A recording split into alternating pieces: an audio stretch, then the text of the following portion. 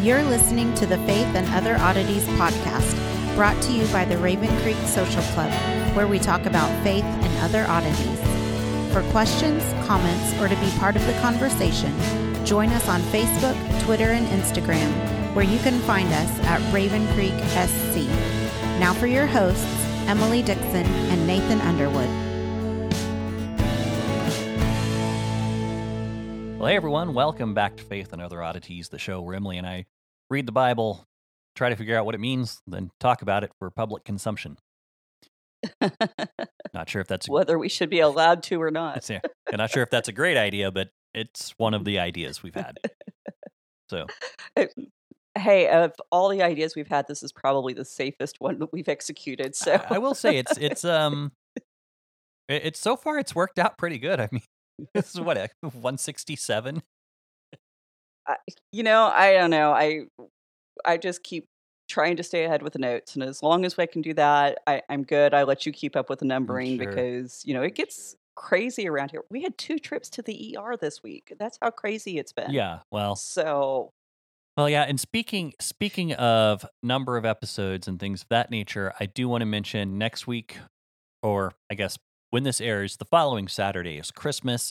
I might actually be at your house visiting family, so we might not have an episode. We might take this weekend off, Christmas weekend off, as like we did Thanksgiving. But if there is one, be surprised. If not, we will be back the following week, I believe. I don't have any major plans for New Year's.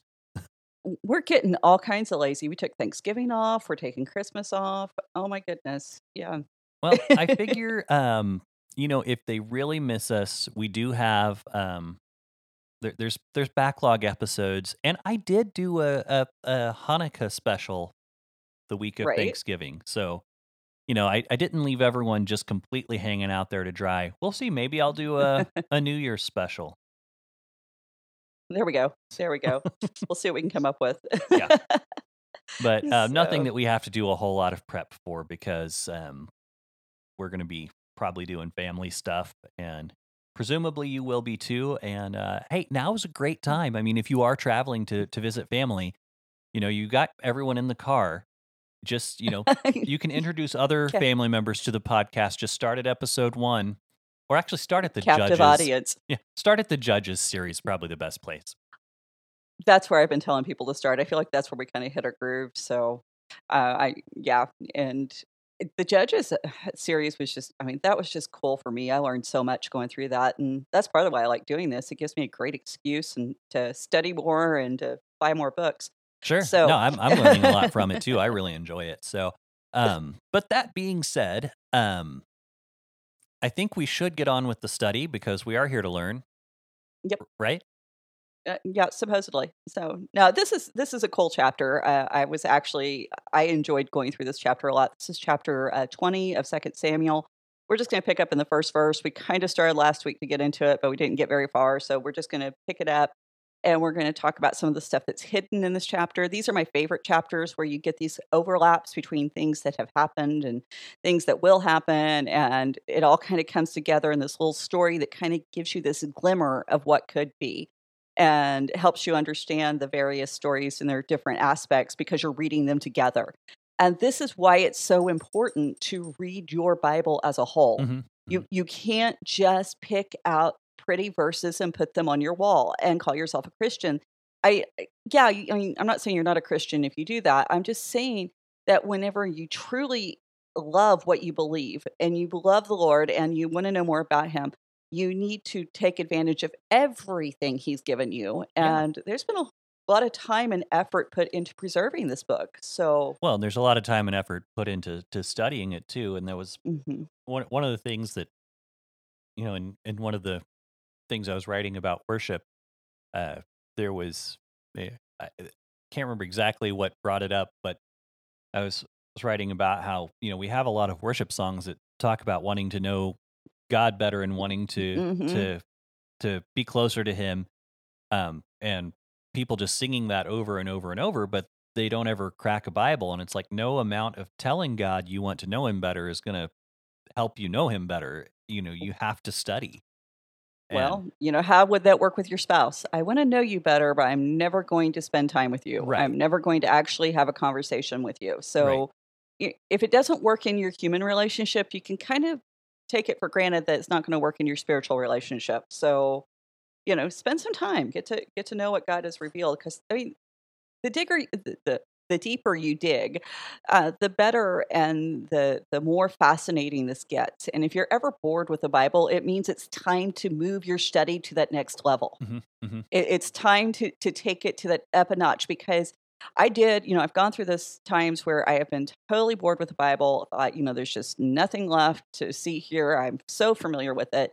And then somebody reintroduced, new concepts, new ideas, and it changed the way I read it. And Hmm. because of that change in me, now I was able to go, wait a minute, there's so much more here. And I've come to the place where I realize no matter how deep I go, there's always going to be another level that I could go into. A lot of it's just going to depend on my discipline and my effort that I'm willing to put into it. And some of it's going to be, how far can my faith stretch? At what point does my Bible push me so far that I'm like, oh, I can't go there? Hmm. Well, And and you mentioned discipline, and there is an element of discipline to that, but mhm, anymore with the level of scholarship being put out on podcast, and not just mhm, ours, um, right.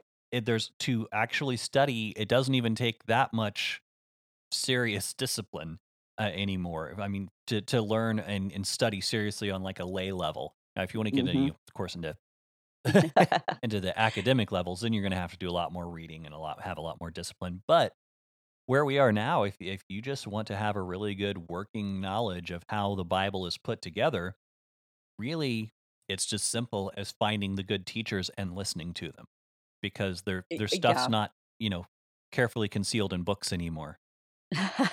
Well, honestly, if the level that we have now available to the public was available before I went to seminary, I may not have gone to seminary because I could have scratched that itch other ways. And seminary's not for everyone, but if you got the call, go for it, absolutely. But if not, then just take advantage of the sources that are out there, because the people who do this love God's word and they really want to take you deeper. They want to take you to a different place with studying it. So, but anyway, now that we've kind of gone on and on about that, let's get into Second Samuel. We're in chapter 20. Um, David has just returned to Jerusalem. This is after Joab has killed Absalom. And we're seeing how tenuous David's hold on the kingdom really is, because this is not, some kind of fail proof. He's got the kingdom. He is the king. Nobody's disputing that. It's completely the opposite. He's having to really make certain that he has a hold of everything he can hold onto. Hmm. And, we saw Shimei reminded us that the tribe of Benjamin and even some others still think that Saul was the rightful king and David somehow took over the kingship when he shouldn't have. Joab proved how tenuous David's control over the army was at this point, because, he said, hey, I can take him with you if you don't shape up. The dispute between Judah and the 10 tribes show you that there's this ever widening schism between Judah and the other tribes. And so that schism actually is going to come into major play by the time we get to Solomon's sons and we have the divided kingdom.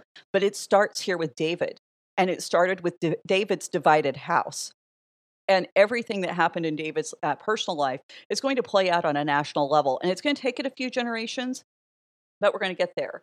So basically, what this chapter does, it kind of tells us the unavoidable consequences of all of these combined circumstances.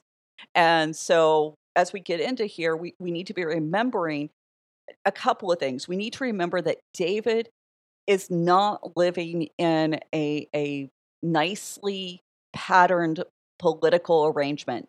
He is a king over a nation that was just a few decades before this looked like judges. Hmm. David grew up with the judges still having a major impact, with the mindsets of those people still shaping and forming the country. So we need to keep that in mind. This isn't European royal courts. This isn't, a nice palace on a hillside. This is still a group of very tribal-minded people who are making sure that they are looking out for their own families. They aren't thinking nationally at this point. We're going to, we can get into whether thinking nationally is a good thing or a bad thing as we move forward. Right now, the point is they're not unified, and because they're not unified, they're a very difficult people to rule and to govern. And David has just fumbled the ball big time because he singled out Judah and said, "Hey, why are you not supporting me?"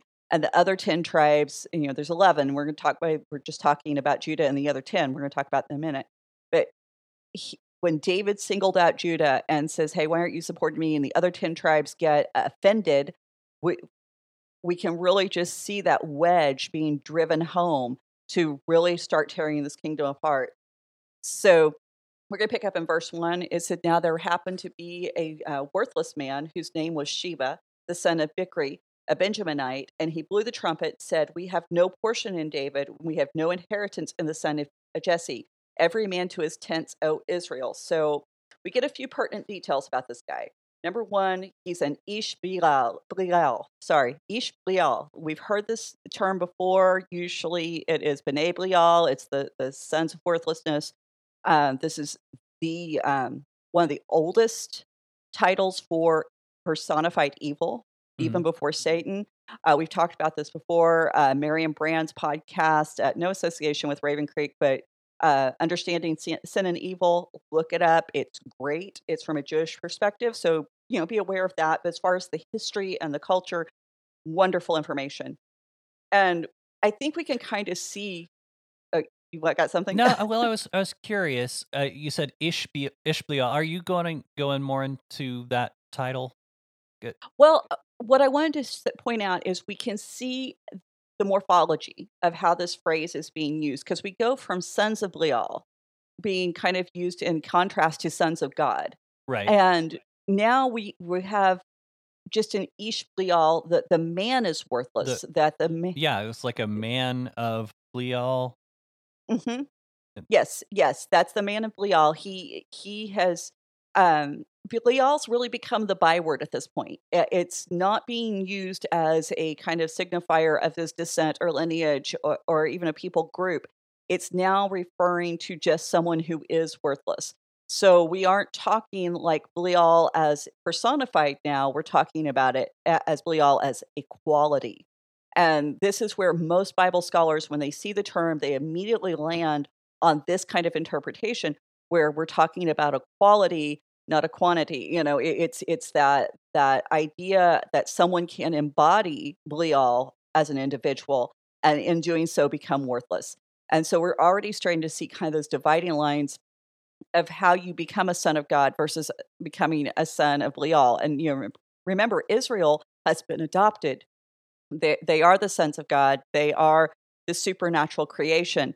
And where Belial was something that seemed to have like a counterpart where you could also decide to be one of the sons of Belial. Mm-hmm. And now we're moving away from, kind of that supernatural worldview where we do have these supernatural beings that inhabit. And it's still there, but it's not as vivid as it was presented in Genesis and as it was presented earlier in Judges. Even as the society is becoming more civilized, now the language is softening to reflect that civilized, softening society.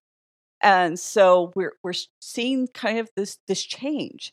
And when cultures change, the meaning of words change and the way we use words change. And I think this is a good point where we can see that happening with the term Belial.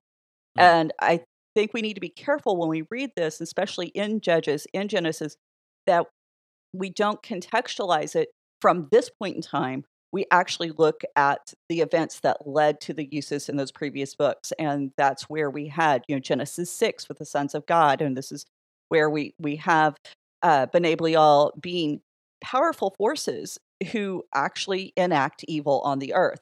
And so we're still seeing this guy, Sheba, he's going to enact evil and therefore become worthless. And he's embodying who those people were. If everybody's following me, because it makes sense in my head. I've got this wonderful little timeline that if I could just show you, it would be so much simpler.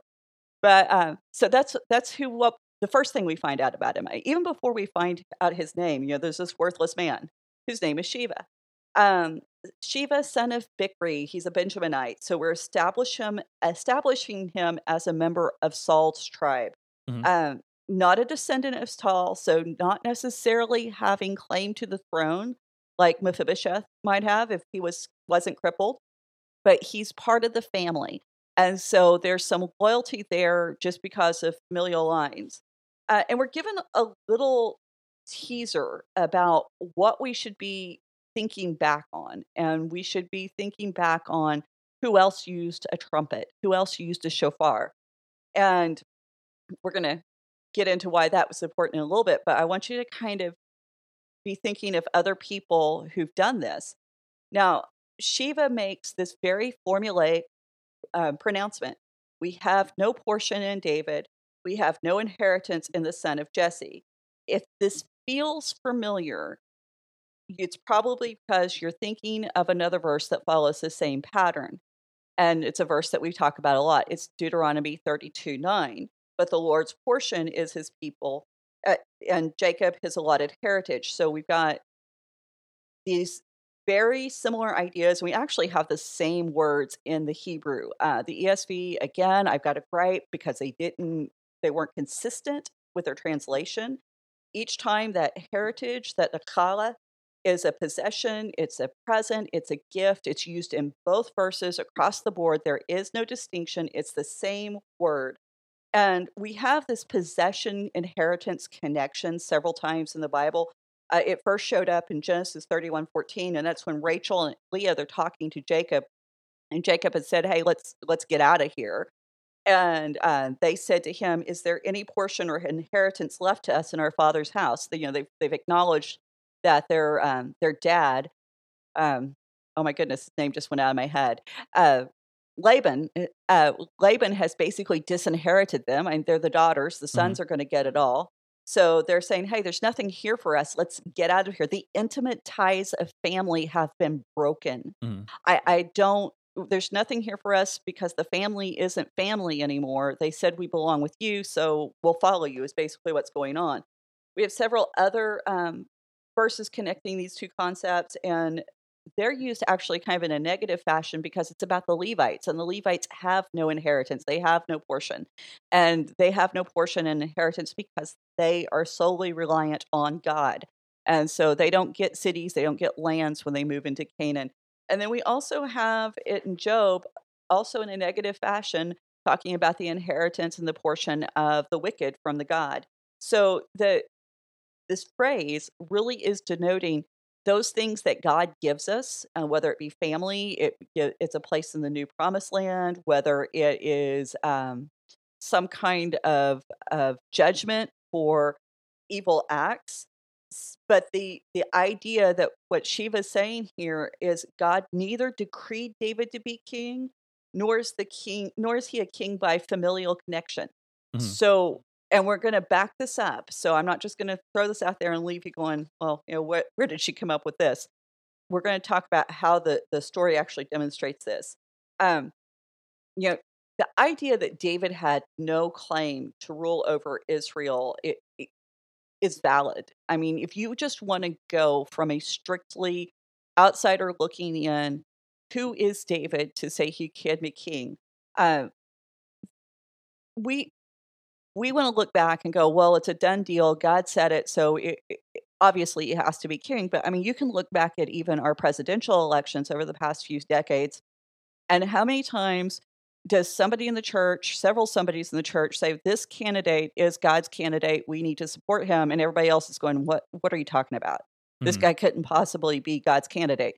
Now, how right or wrong such a pronouncement might be, I'm not even going to get into, but we still have the same mindset. You can't just say somebody was chosen by God, and especially in this day and age where, who saw the anointing?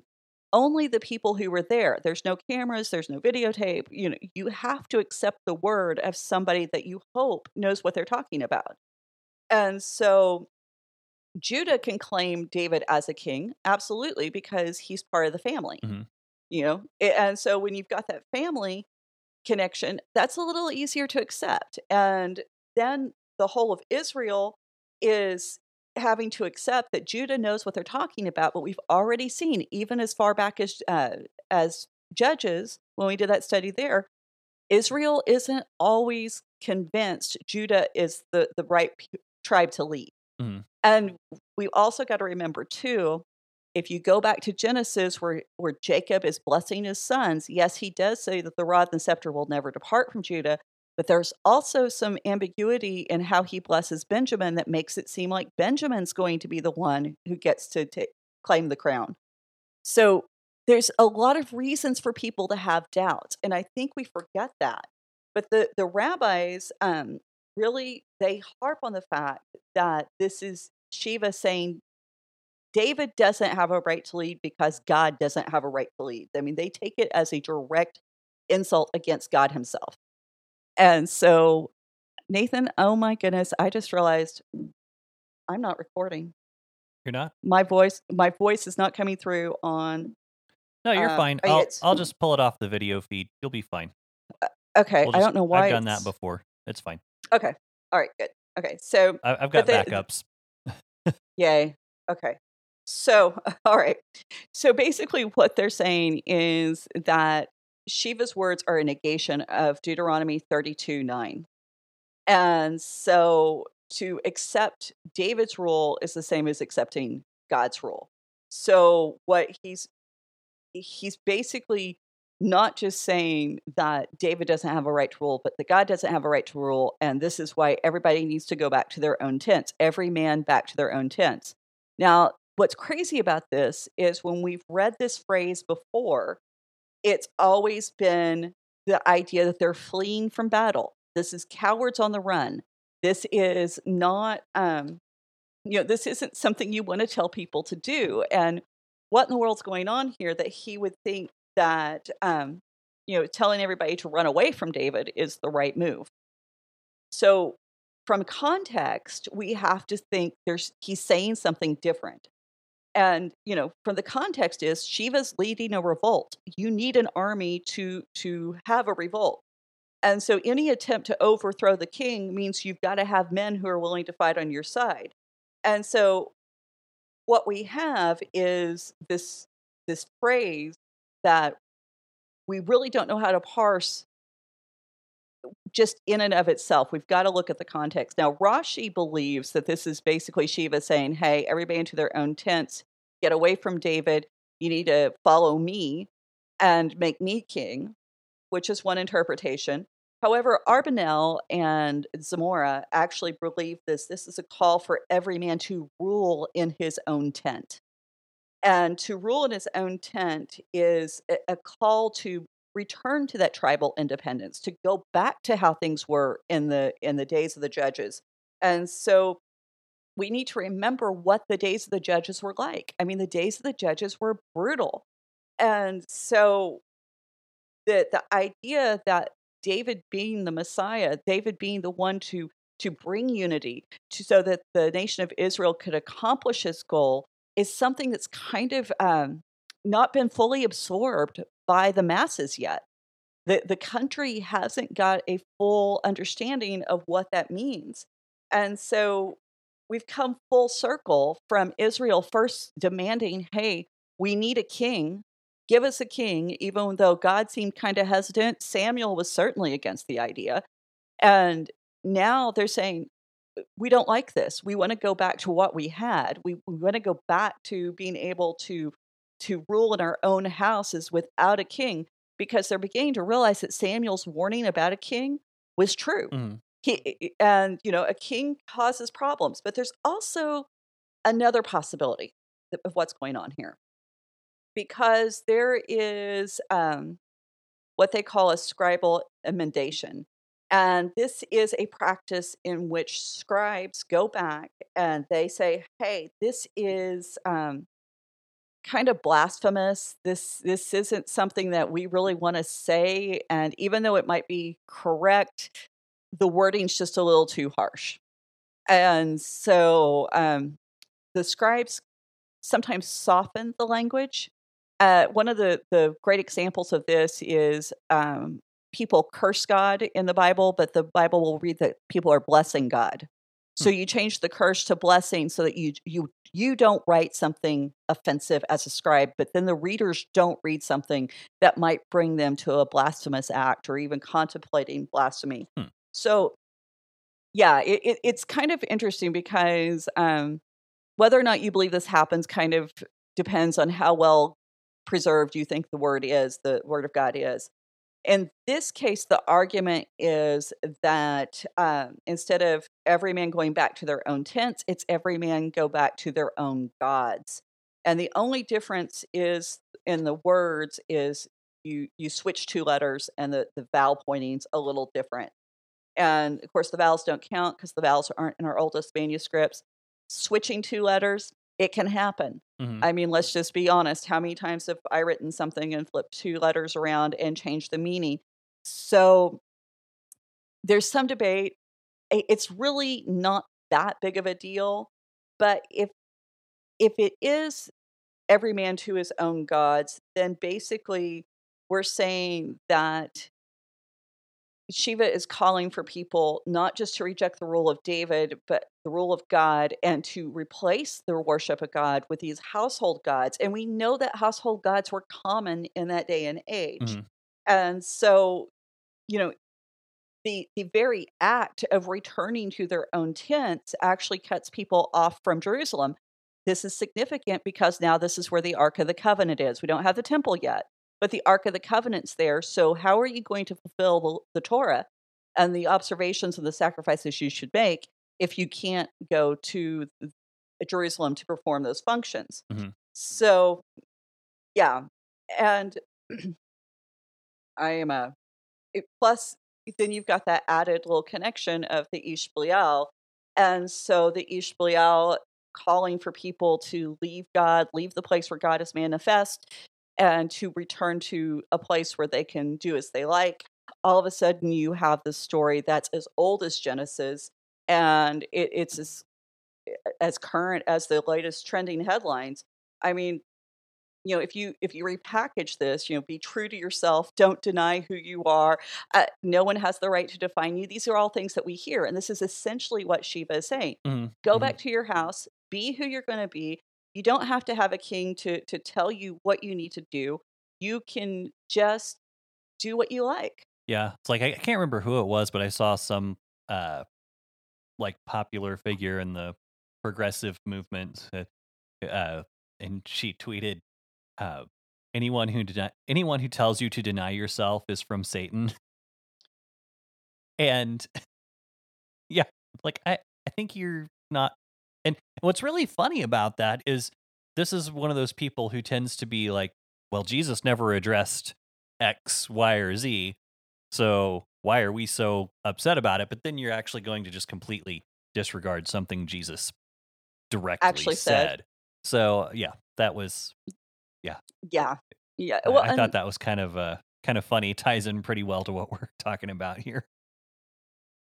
Yeah, there's this thing where we have decided that it is horrible to confront sin, where confronting sin, confronting anything that goes against God's word isn't being true to God, it's being mean to people.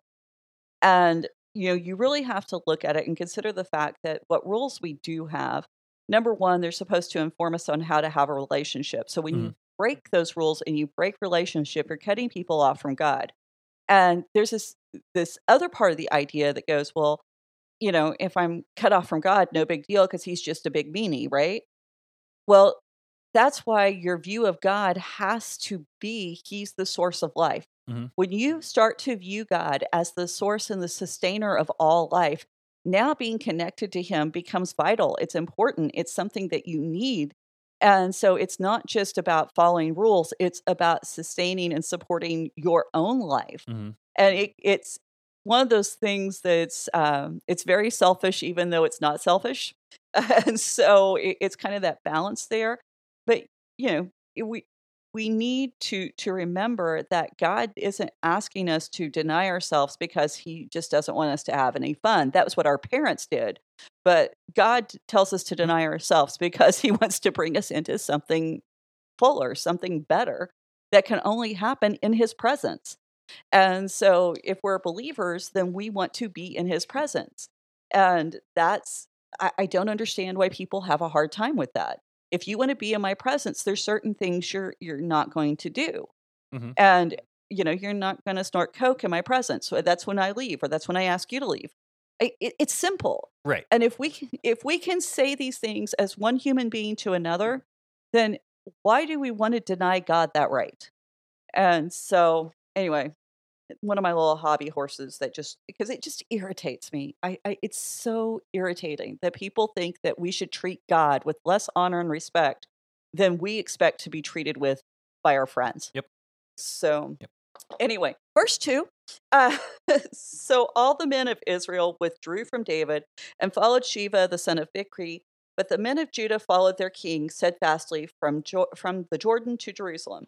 So, despite the fact that Judah had been kind of, on the fence about bringing David back, now they're saying, hey, we're firmly behind David. It's one of those things, you can kind of be wishy-washy, and then when somebody hits you with a little opposition, it's the best idea ever.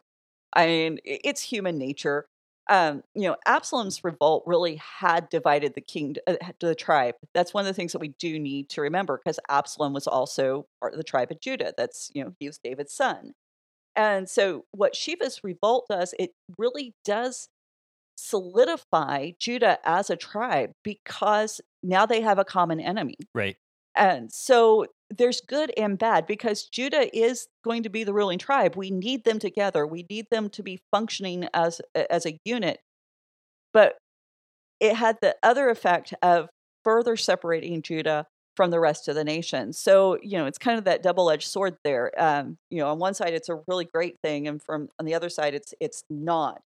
But we've also got something else going on here, too, because if you notice, we've been talking about Judah and 10 tribes, and I said we're going to explain this. The writer is being very intentional because he's getting ready to make a major point. We have to go back to the previous chapter and remember who's with David. We've been told Judah's with David from Jordan to Jerusalem. Mm-hmm. So David hasn't entered into the city yet. And that trip from Jordan to Jerusalem, we got to remember, Shimei's with him, Ziva's with him, and all of his sons and his servants, but also 1,000 men from the tribe of Benjamin. Now, Sheva is a Benjaminite, so we already know he's on the other side. So Benjamin has been split. Mm-hmm.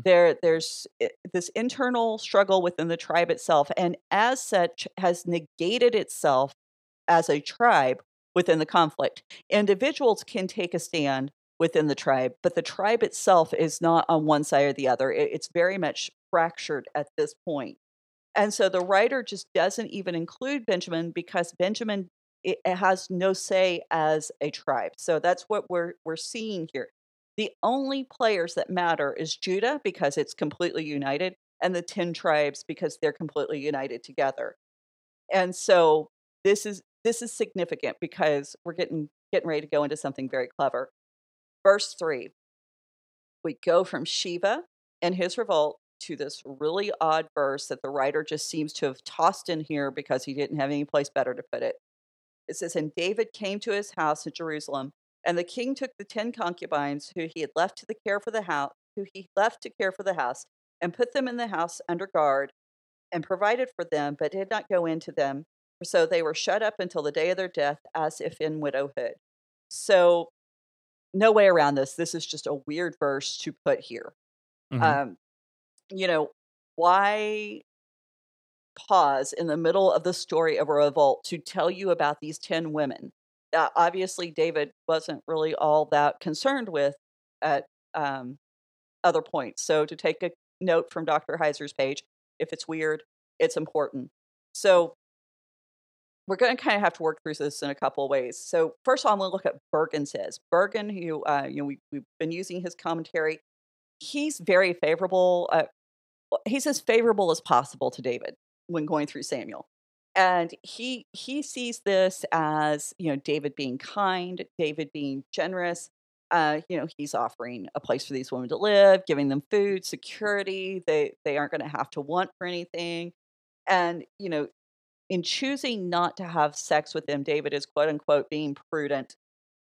He Bergen defends this position by citing Leviticus 18:15, which commands that a father shall not see the nakedness of his son, which is his son's wife. And, I think this is flawed. I have to say, I think he's wrong here. Um, because number one, it makes the presumption that Absalom married the women. That he couldn't have. The women were already married to David. There was no decree of divorce. There was, yes, I know they're concubines, but remember, concubines were wives. They just didn't have the same familial provisions in place that a wife would have had. Mm-hmm.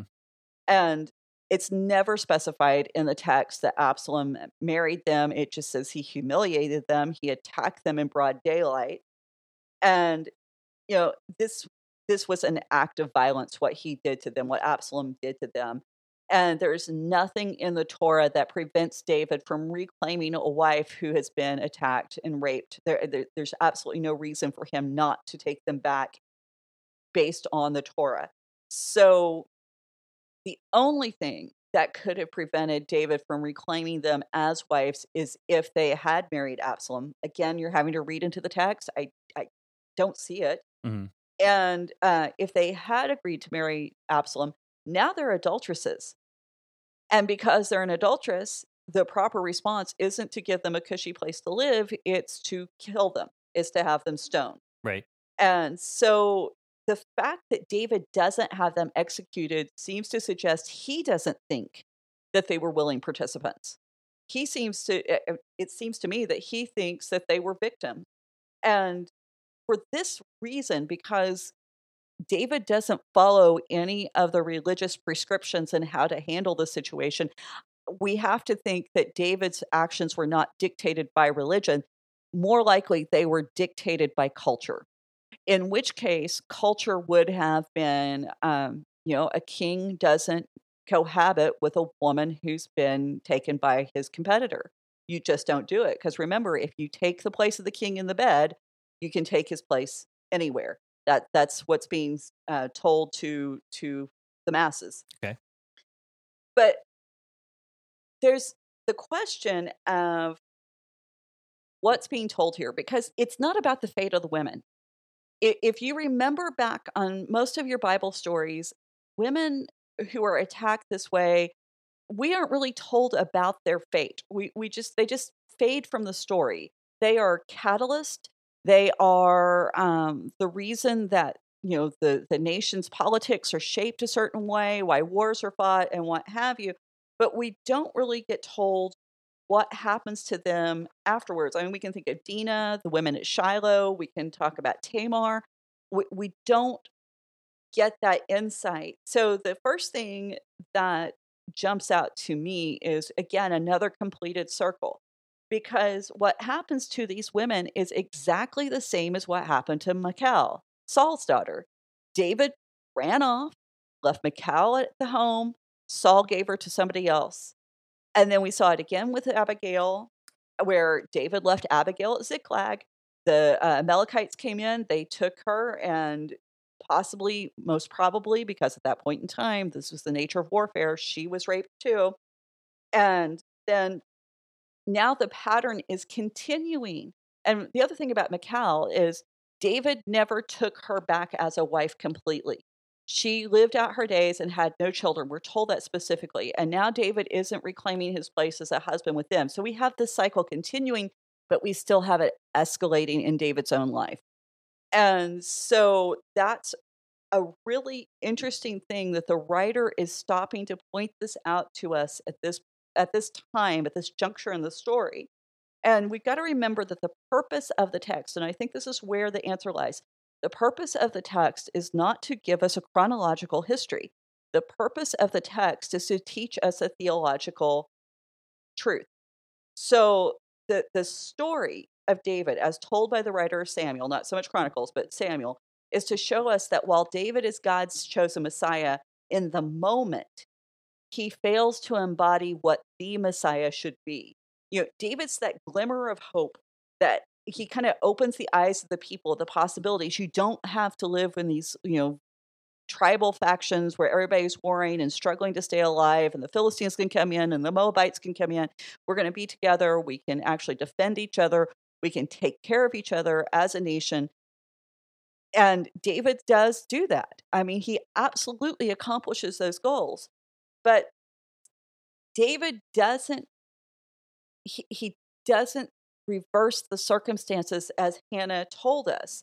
And, when we look at the book of Judges, and, we're presented with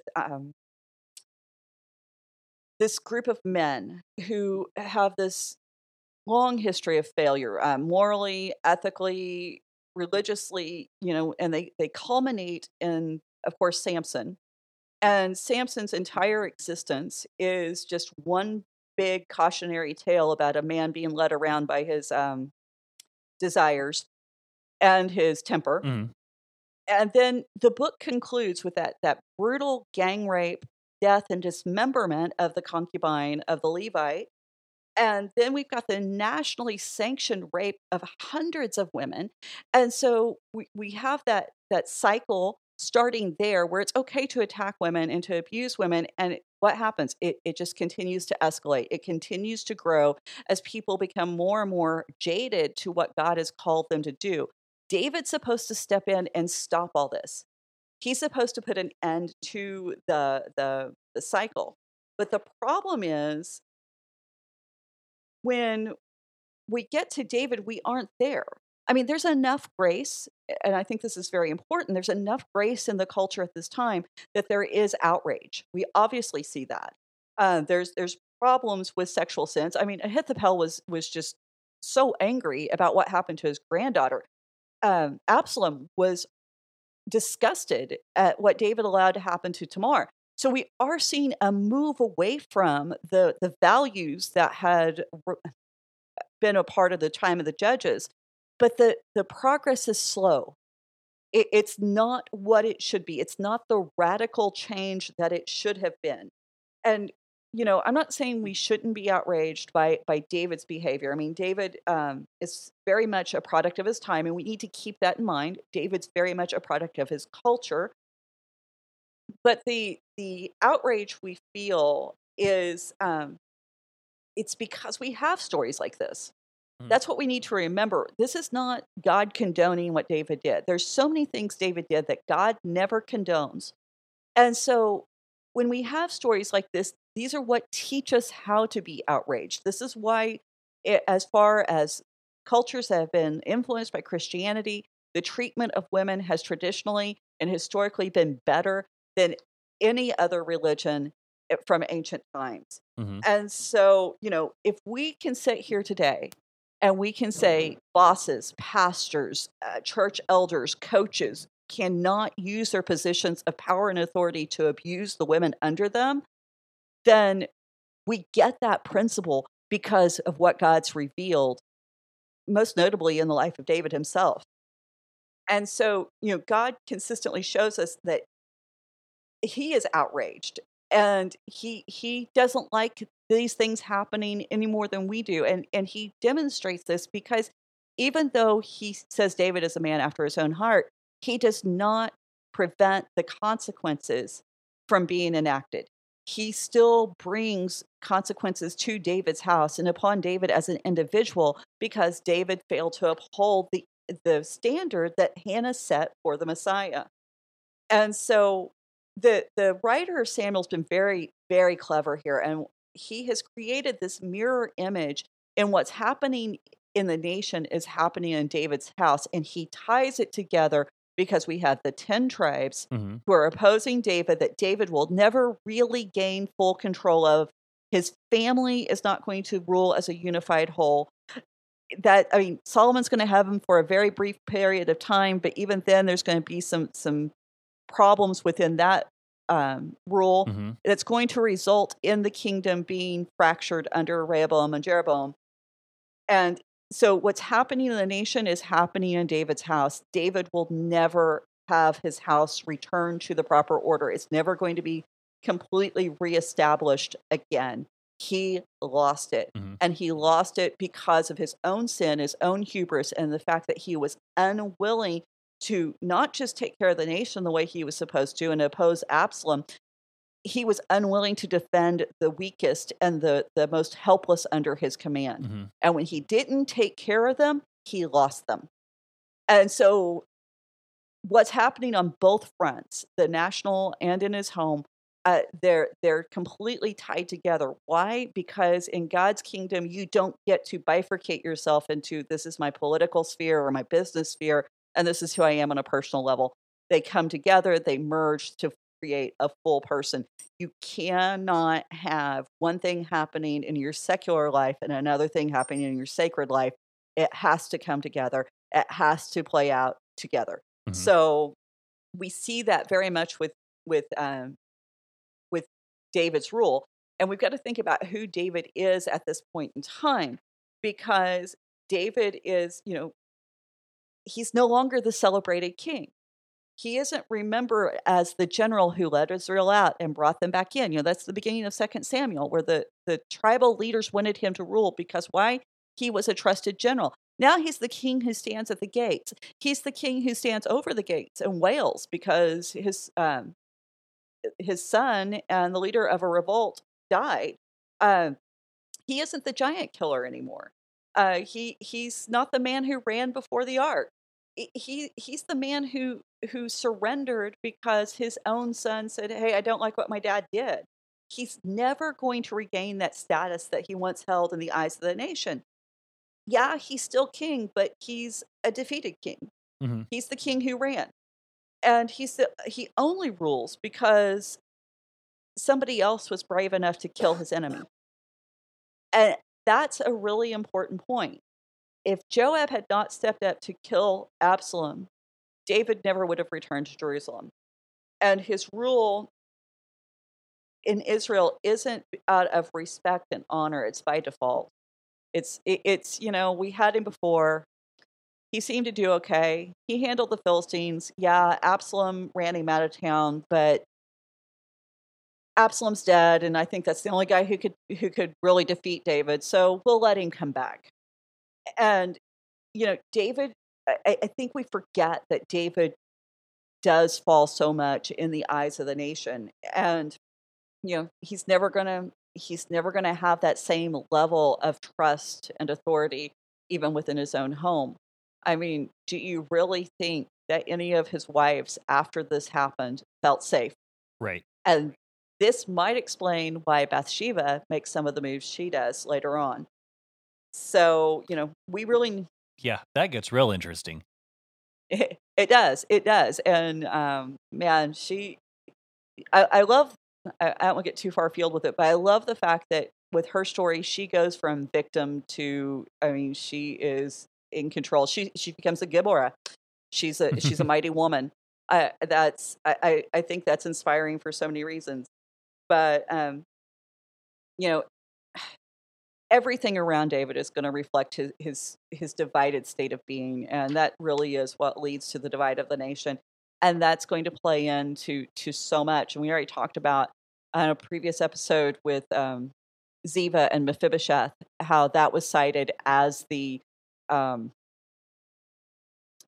beginning point of that divided nation. I think it began before there, but I think that's kind of like the final tap of the hammer on the nail. What am I trying to say?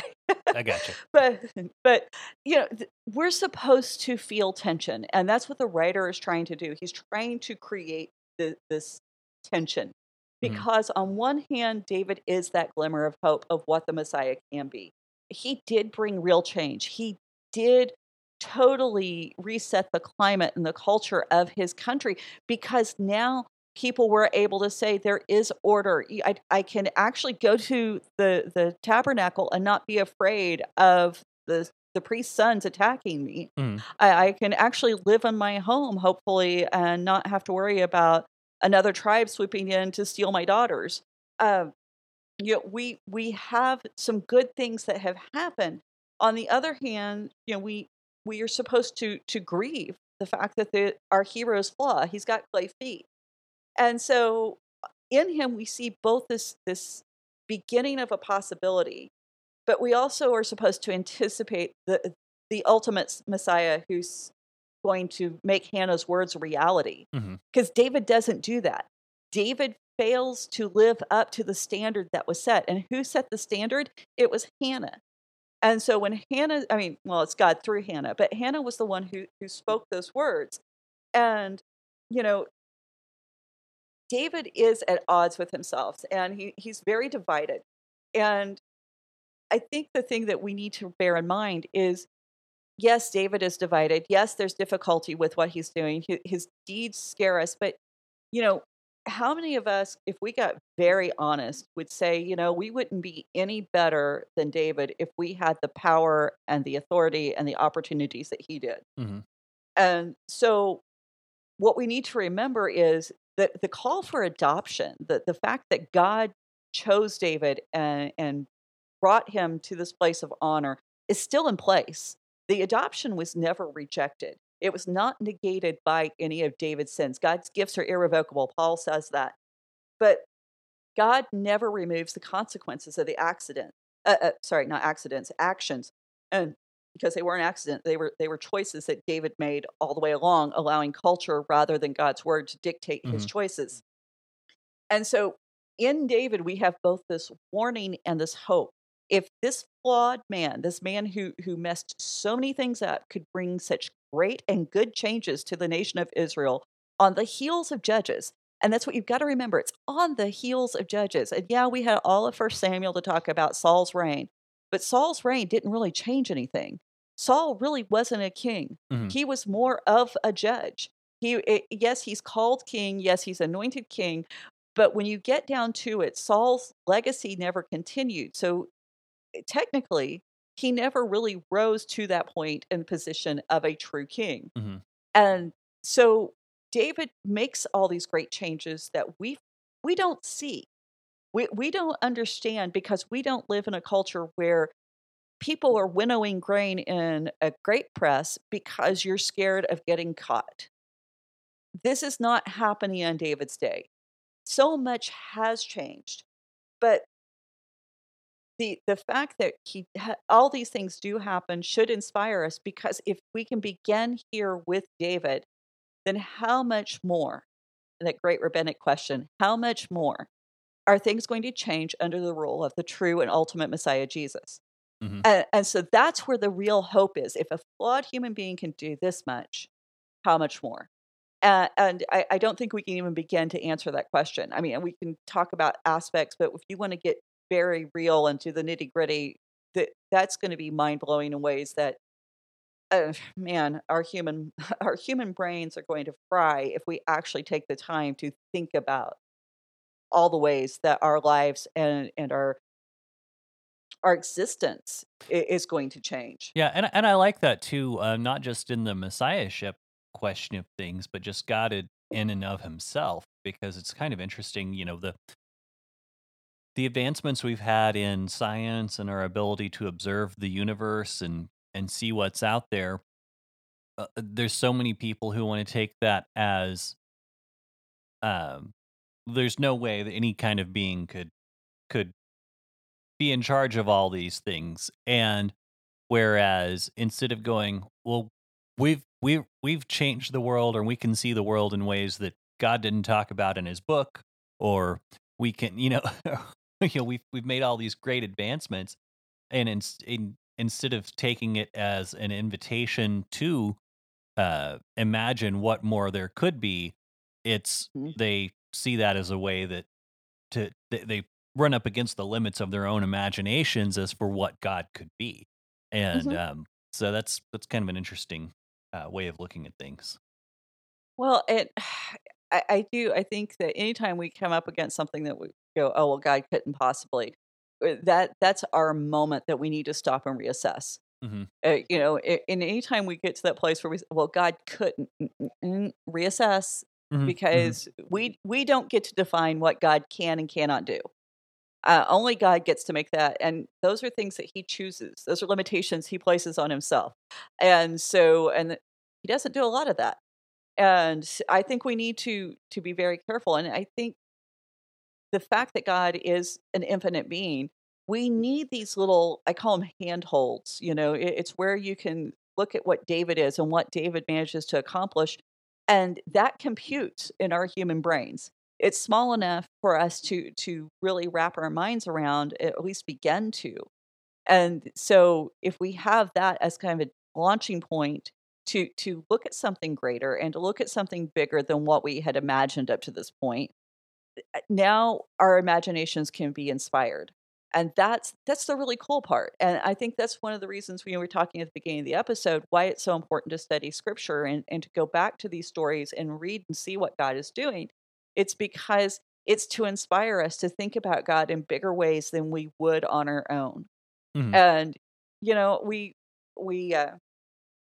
have this really bad habit of thinking that God can give us the parking space at the grocery store, but he can't deal with our sin. Yeah. You know? Yeah. So I spent tons of years in commission sales, and one of the phrases that we used quite often when trying to Nathan, hold on one second. Hey, are you there? Yeah, I'm here. Okay, well, that's probably a good spot for us to wrap up. Okay. We Well, get I just- repairmen. Okay. Let me finish this thought real quick, and then Okay. we'll wrap up. But one of the things that I know you had a repairman just walk in, but give me 1 second. One of the things Okay. that in sales is we told the sales guys, don't sell out of your own wallet. Like, you might not be able to afford the that guitar someone came in to buy, but the person who came in the door might be able to do that. And I think that's kind of what we do when we look at the way God handles things. So That's a really good point. I Um, hadn't heard that one. yeah. So anyway, I'm gonna go ahead and, like I said, it's kind of a cheesy analogy, but Emily, I'm gonna let you go ahead and go. I'll just wrap up here and just send me the stuff, and we'll talk with you in a little while. Okay. So, to everyone else, thank you for joining us. Sorry about the awkward ending. Life does happen. Things get a little weird, and that's okay.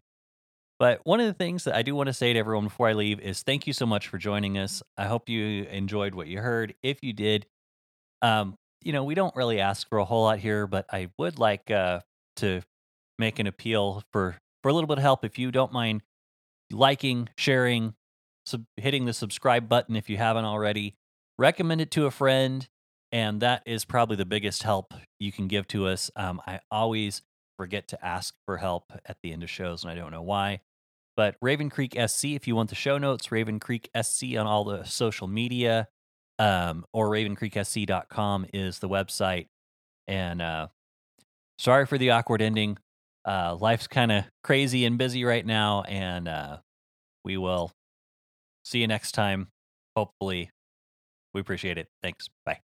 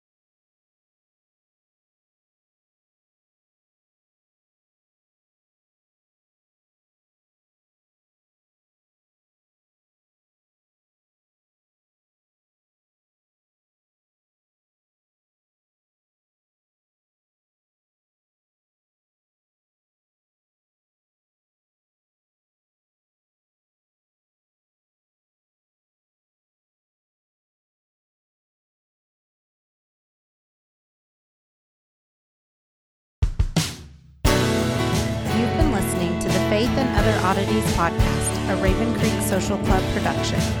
Don't forget to follow us on Facebook, Twitter, and Instagram. If you like what you've heard, please write us a review on iTunes or consider supporting us on patreon.com/RavenCreekSC. As always, thank you for listening, and don't forget to join us next week.